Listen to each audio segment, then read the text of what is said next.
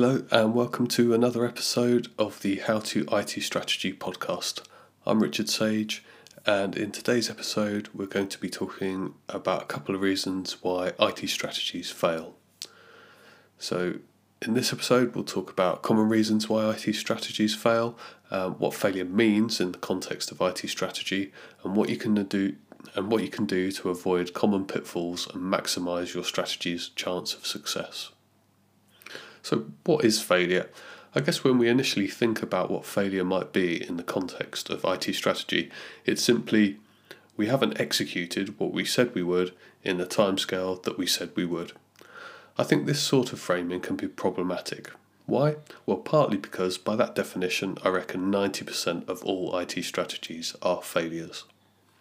I think in the context of IT strategy, a more useful definition of failure is about a lack of movement in two directions.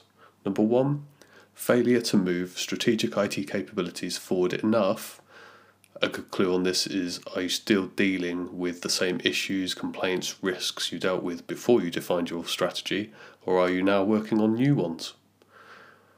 Number two, failure to move the business forward in achieving its strategic objectives. Why does this happen? I'll list out some common reasons and how to try to avoid them. So, reason number one, failure to address the real needs of the business. This is extremely common.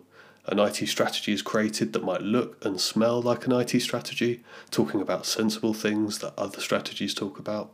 However, it doesn't move IT or the business forward because the strategy has not identified and addressed the real needs of the business.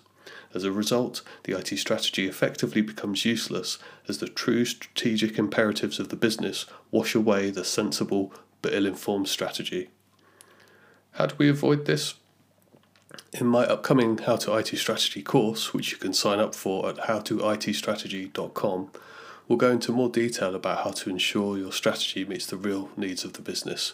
But for now, a couple of key actions to mitigate the risk are: number one, ensure you put enough time and effort into stakeholder engagement.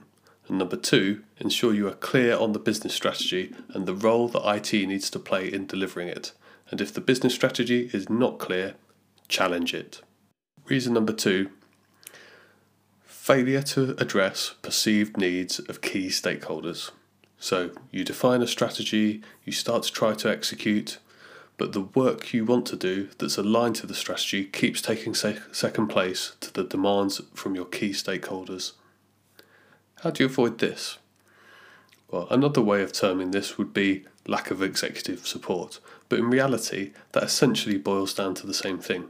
You haven't identified and addressed your stakeholder needs.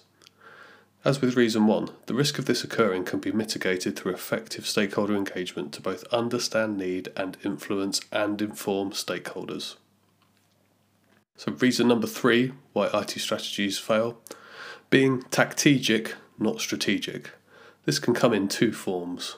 Number one, your strategy is too myopic and is a collection of tactical moves to address short-term issues or stakeholder wants.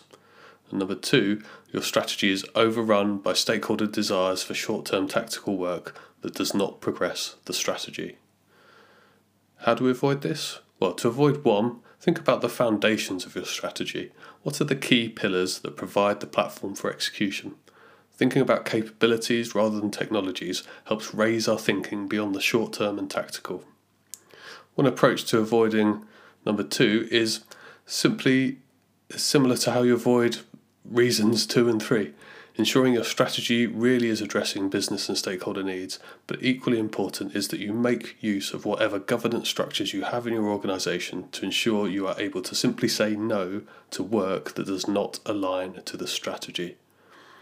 What if you know your governance structures aren't strong enough for you to rely on them? Well, then you'll need to plan to address that as part of your IT strategy, or your IT strategy will fail. Reason 4 for why IT strategies fail: overstretching. You define the strategy, you start to execute, then you've realised you've bitten off more than you can chew and you've overcommitted your resource and overpromised to your stakeholders. So how do we avoid this? Estimating accurately is notoriously hard. There are a couple of things I've found useful when thinking about the possibility of overstretching. Number 1. Use your knowledge of the history of change within the organisation, specifically within your organisation. Did that laptop refresh take 12 months instead of 6? Is the new strategic objective of similar scale or complexity? Then use that as your benchmark. As humans, we're rubbish at estimating, but we're good at relative estimating. So find your measurements that are unique to your business and then work from there. A second way you can avoid this is through effective prioritization of the core strategic IT imperatives and being conservative in your commitments. There is a saying that a road at 100% utilization is a traffic jam. Your teams need space to think, be proactive and innovate within the strategy. Reason number 5 for why IT strategies fail: not having a foundation for execution. You can't execute the strategy because you simply don't have the fundamental foundations, whether that be people, skills, culture, base technology platforms to deliver. So how do you avoid this? Well, when formulating a strategy, you need to be honest about, number 1, what are the foundational capabilities, either team, culture, technology platforms, that all of your endeavours in the strategy are going to be based on. And number 2, be realistic and honest about their actual ability to help you deliver. In a previous episode, we've touched on how to assess teams and culture. Check them out if you haven't already. So in this episode, we've discussed why do IT strategies fail, what failure means, what common causes of failure are, and how to avoid them. In my upcoming How to IT Strategy course, I provide a pragmatic and proven approach to IT strategy creation that, amongst other things, helps you significantly increase the chance of creating and executing a successful IT strategy. You can sign up now for early bird access and an early bird discount at howtoitstrategy.com. Please also consider subscribing to the How to IT Strategy newsletter, which is available at resage.substack.com, so you don't miss out on any written instalments. And of course, you probably already know it as you're listening to this podcast, but the How to IT Strategy podcast is available on all great streaming platforms. This has been the How to IT Strategy podcast. I've been Richard Sage. Thank you for listening. Goodbye.